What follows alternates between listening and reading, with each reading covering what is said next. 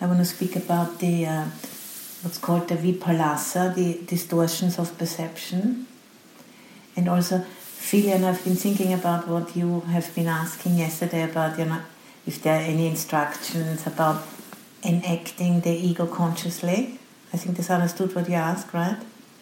Because I think what's called psychodrama, or what's done, in contemporary psychology to kind of exaggerate, certain things, and play them out. And then I think, and through that one can become conscious. For example, there's a lot of kind of suppressed anger, then people are maybe, kind of instructed to take a cushion and really pound, into the cushion until they get in touch with their anger. But then, once they have gotten in touch with their anger and become conscious how much anger there is actually, stored up under the surface, then they have to do something else. Because if they're constantly doing that, just get kind of more angry, because the habitual groove of anger in the mind, gets just deeper.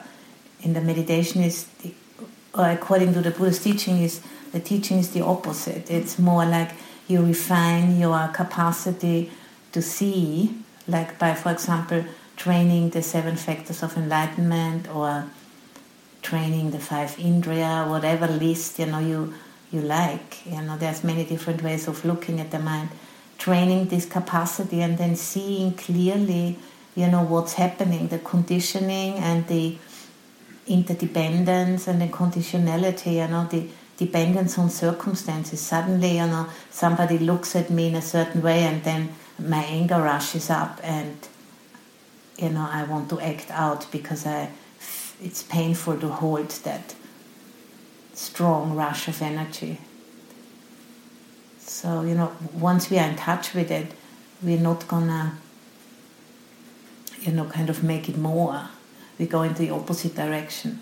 We kind of tune the instruments, of kind of following up, what's happening there, seeing the laws of nature operating, and then through seeing them, we can make better choices. Because we're gonna lose the fear of being not able to feel, that's the most important thing to familiarize ourselves with, that we can actually feel a lot of very intense feelings. It's not gonna kill us, but it's hopefully killing the ego. Because we can see, it's just energy arising and ceasing, and just like the weather, or waves on the ocean. So, if we want to start tinkering around with the weather, which some people do, they just make a greater mess. So I think the best thing is to befriend ourselves, and then,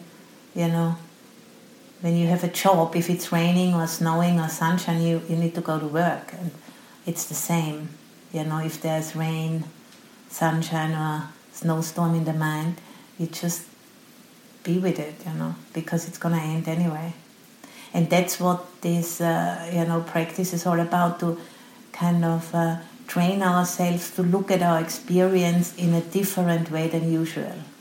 Normally, we look at it and we get sucked up in the story and the victim and poor me, or whatever, we are becoming.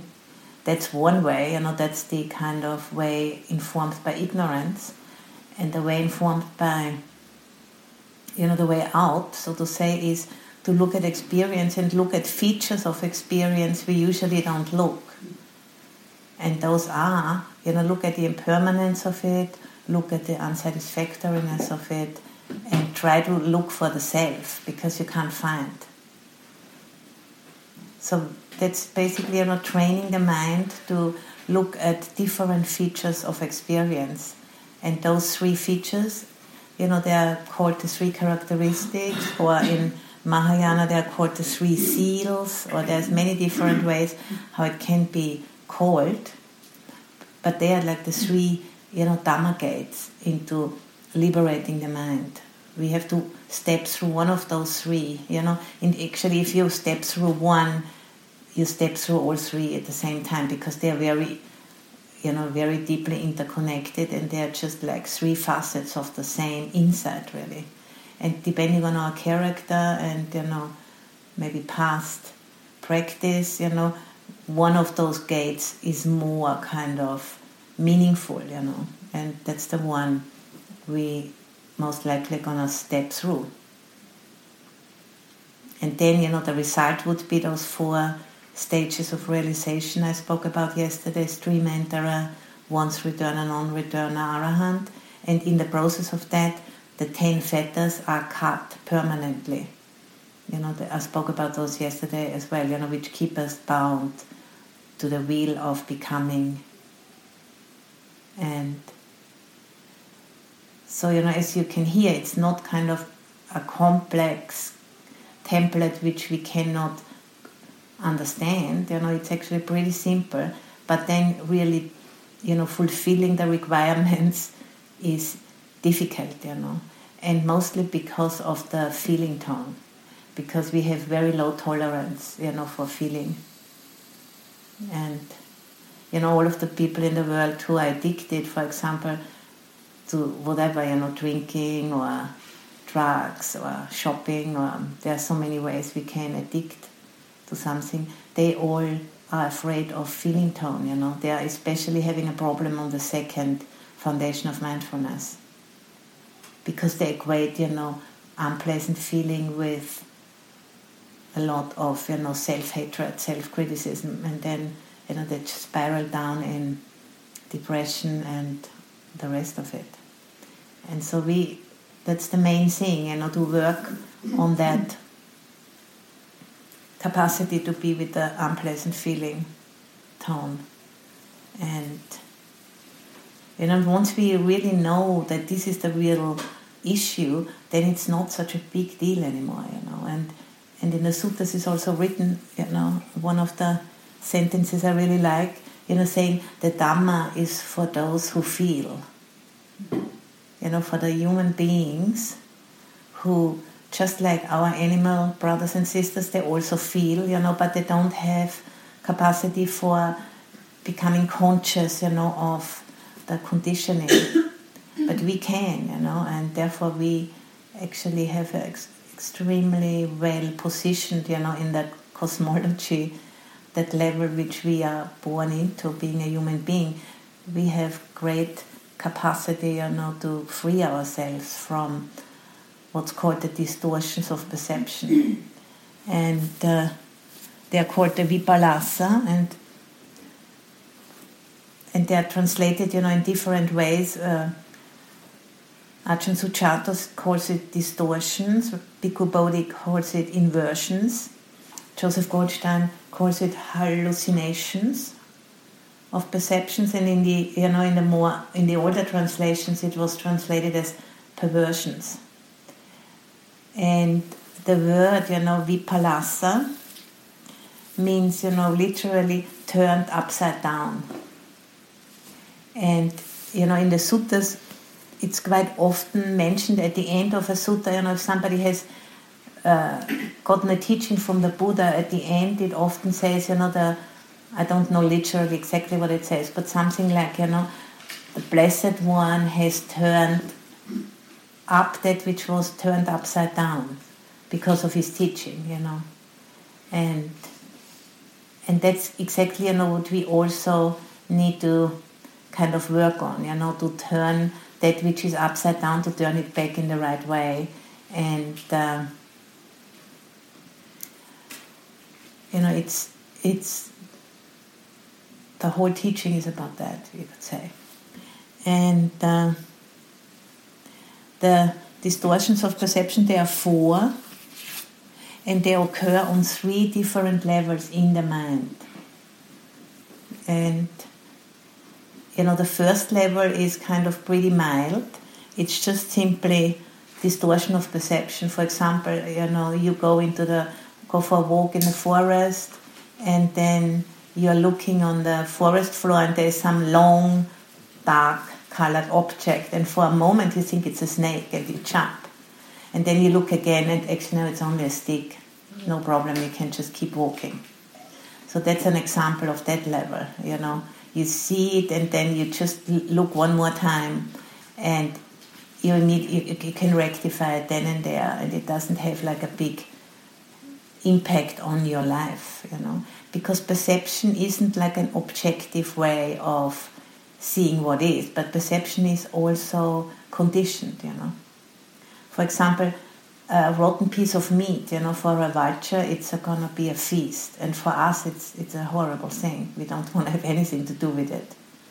So, but we have a tendency, to experience ourselves as the center of the universe, which cannot be right.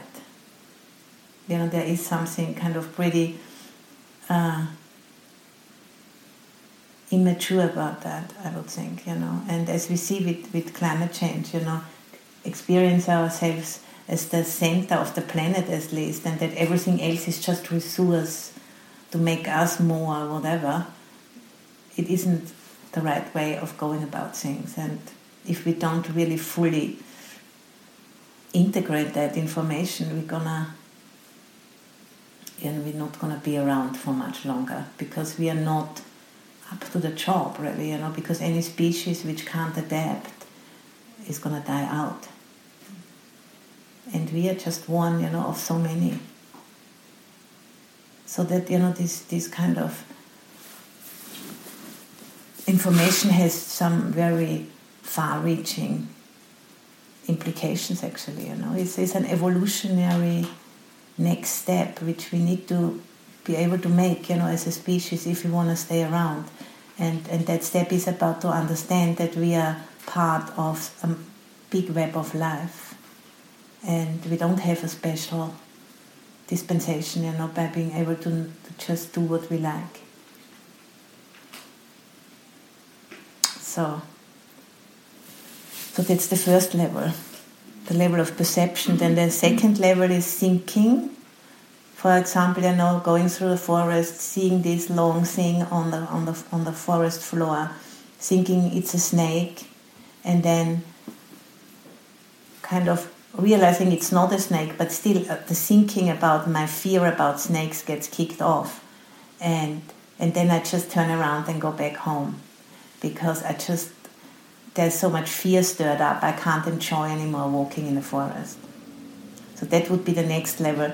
So, we have been already cultivating that way of perception through thinking about it. That's called mental proliferation, or papancha in Pali.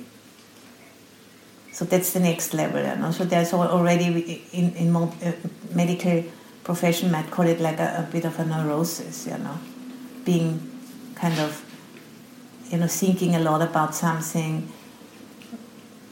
which is not a real threat. And then the next level that's very deep, and it is on the level of view.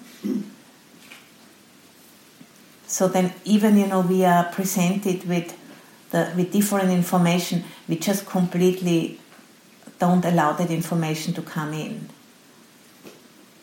For example, someone who might have a phobia of snakes, they don't want to go anywhere because they are afraid around any corner a snake is waiting. And then, that has a really deep impact on our lives. So, we can see it like, I can see it in my own tradition about the bhikkhuni ordination, that there are some lineages which, despite, many kind of very well-known teachers have written really impressive works about it, they either refuse to read it or they read it and they don't take it in. Because there's just like a closing down there, which is like, because there's some emotional inability to open up to the information, and then it becomes like a set view, and that is very difficult to dislodge, So it can become the basis for wrong view, which is, a problem on the path, because the path starts actually with right view, and we spoke about that yesterday. There's mundane right view and super-mundane right view. Super-mundane right view is understanding, that suffering comes from fixation and attachment. That's super-mundane right view, and mundane right view is coming from understanding, that there is generosity, there is that which is given, there is mother and father. It speaks about, our worldly situation, that we have received a lot, for example, from our parents, and if we are generous, if we give of ourselves, for what we have of our possessions and of our views and of our time, that this will have a meritorious impact, onto our own situation. So if we are so stuck, in a certain view, that means, we don't understand, we don't see that connection.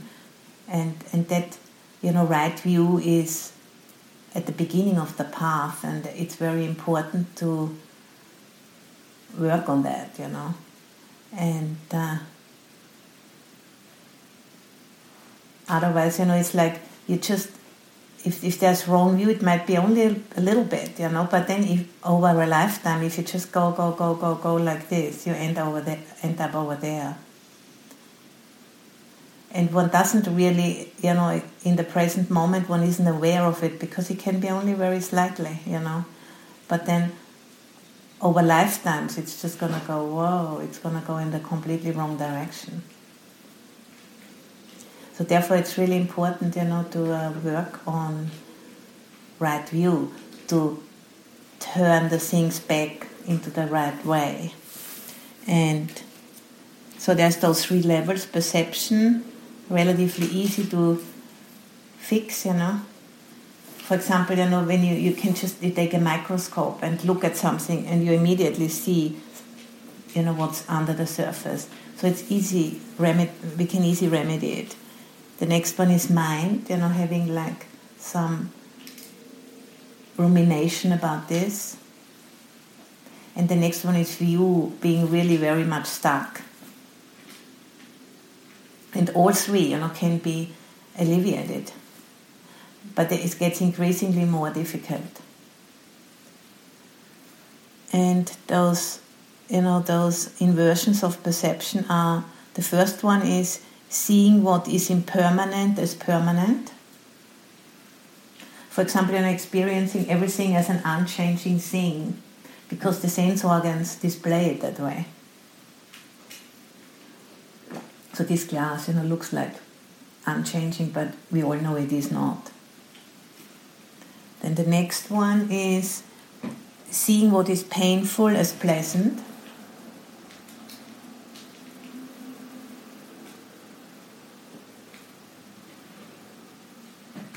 The next one is seeing what is without a self as a self. And the last one is seeing what is not beautiful as beautiful. And, especially the last one, it doesn't mean that we shouldn't enjoy beauty, but it's about, bringing a balance into our perceptions, for example. Because that one, the last one, seeing that which is not beautiful as beautiful, can be very, very captivating, as we all know, especially when it's about,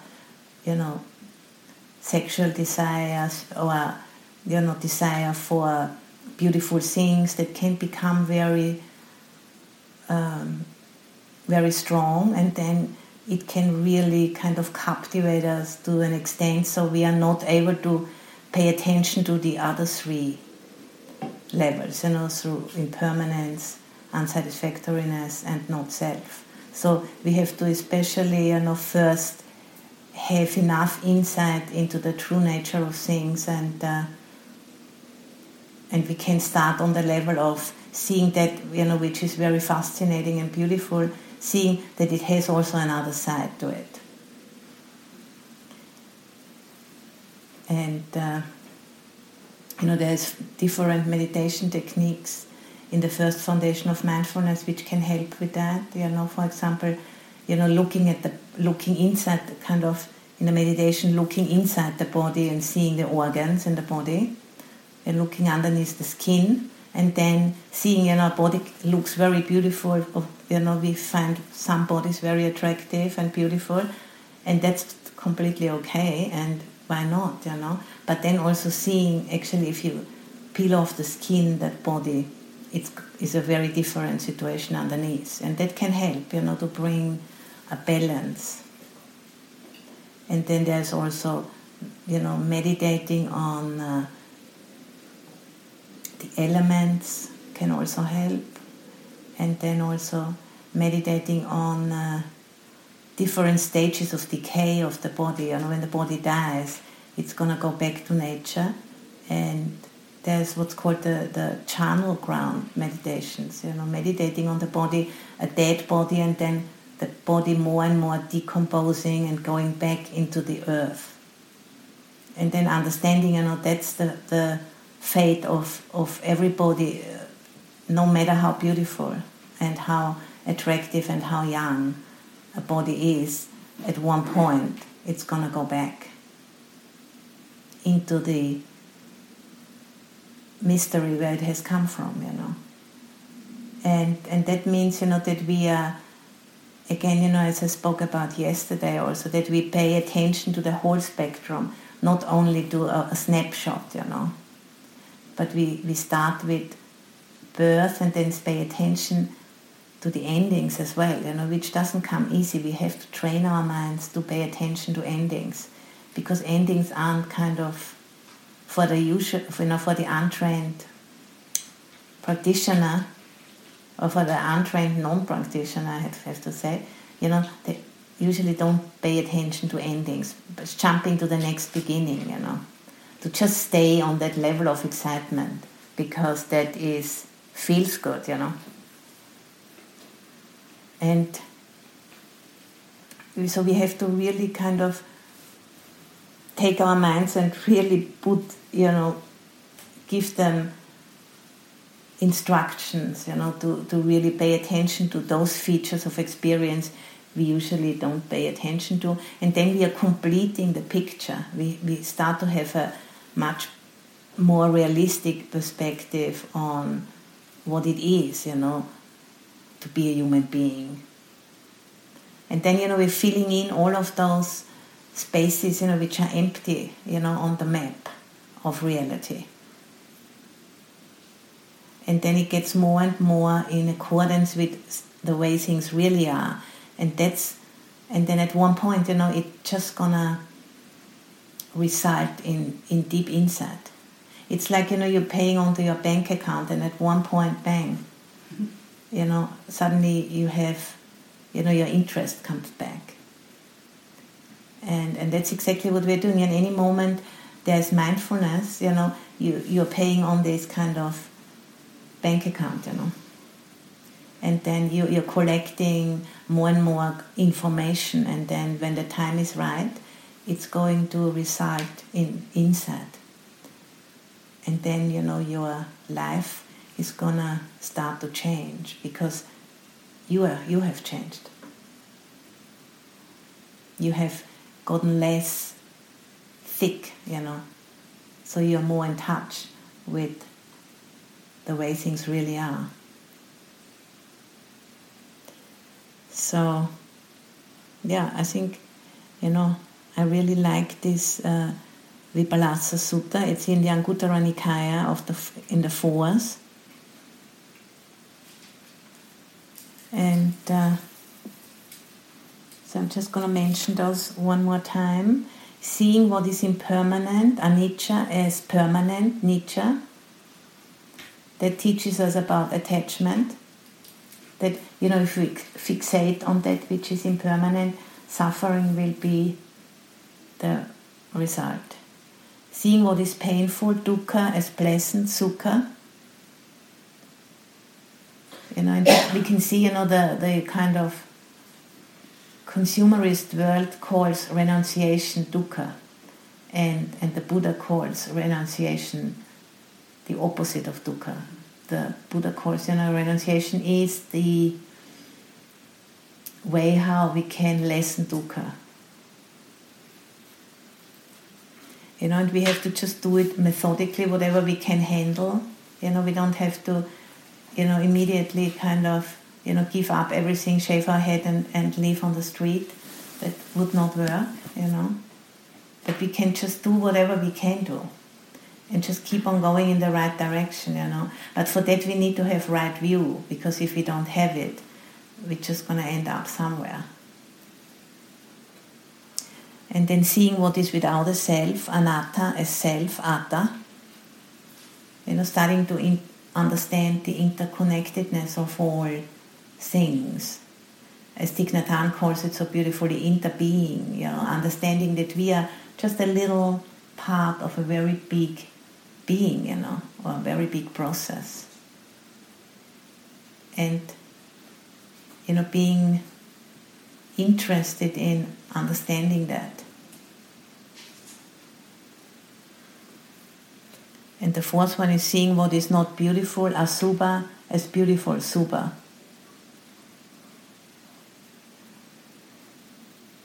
In order to bring balance, not in order to bring up, disgust or anything like this, but to bring balance.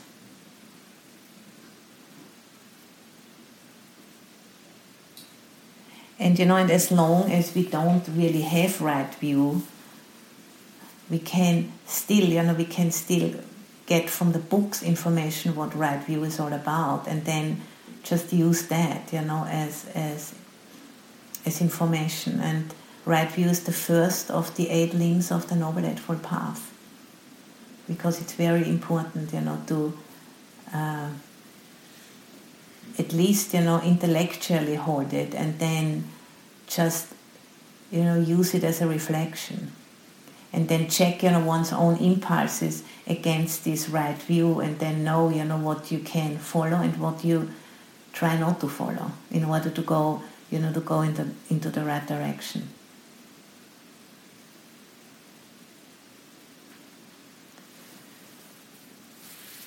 And then what's also, helpful maybe is to see, that, if there is a kind of a conflict between people, to see that we are all conditioned, and we all, see things from our own point of view, and we can't really make an ontological statement about anything. For example, this table, I experience this table as solid, but that doesn't mean that this table is, in itself solid, because in itself this table doesn't really exist. It exists of many causes and conditions, such as elements, which are coming together for a certain amount of time. So it's all only about our subjective experience. We can only work on that, because there is nothing else beyond that, because depending in which realm we are born, we experience things accordingly, So for a elk, an elk wouldn't experience this as a table. Or like another animal, has different ways of seeing, for example. I've heard, in the trajectory of evolution, I think there's 40 different ways, of eyes have been, coming up. And we are just like, we're having one particular expression of that, but it is not superior to other ways of seeing, And to really kind of allow that information to change ourselves, I think that's really why we are doing this, to be able to live much more in harmony with reality. And then, our suffering will decrease accordingly, because if we're not going against the way things are, then there's much less tension and stress. And, our lives take on more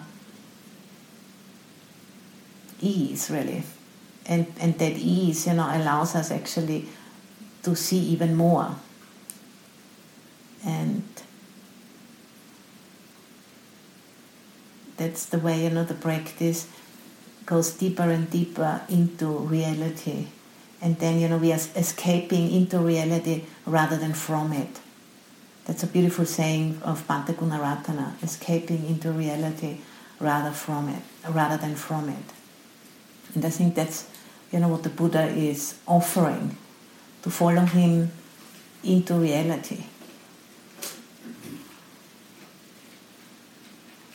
And peel off those distortions of perception.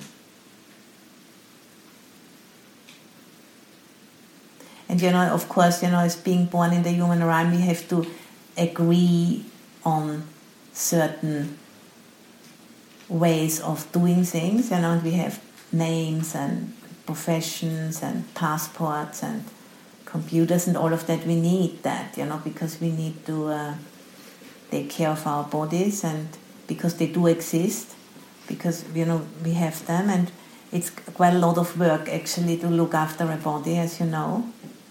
It's a huge burden, really. But,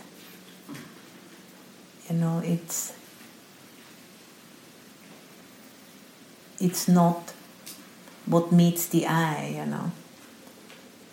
It's a very different situation. And, we can look after our bodies and, have relationships and, have children and have professions and all the rest of it. But at the same time, knowing that there is much more to this life than looking after a body. The body is just like the vehicle, for the mind. And, being born into a human body is considered a very fortunate situation. And, because if we're born lower than that, there's be so much stress and suffering that there will be no time, to reflect on reality. And if we are born above that realm, there is too much pleasure and no initiative, is coming forth for wanting to know. So it's a very good situation, the mix, between suffering and pleasure, and also the, having experienced moments of liberation, at least temporarily, that gives us a kind of a foretaste, My first teacher, Ajahn Buddhadasa, called it, little nibbanas. When the mind, is not under the sway of any of the hindrances, it's a taste of that. It's just, impermanent, but nevertheless, it's a little sample. Therefore, it's really important to savor those moments, to kind of acquaint the mind with that, so that it wants to go back, wants to go back there. So, I think that's all I wanted to mention. Thank you for listening. To learn how you can support the teachers and Dharma Seed, please visit dharmaseed.org/donate.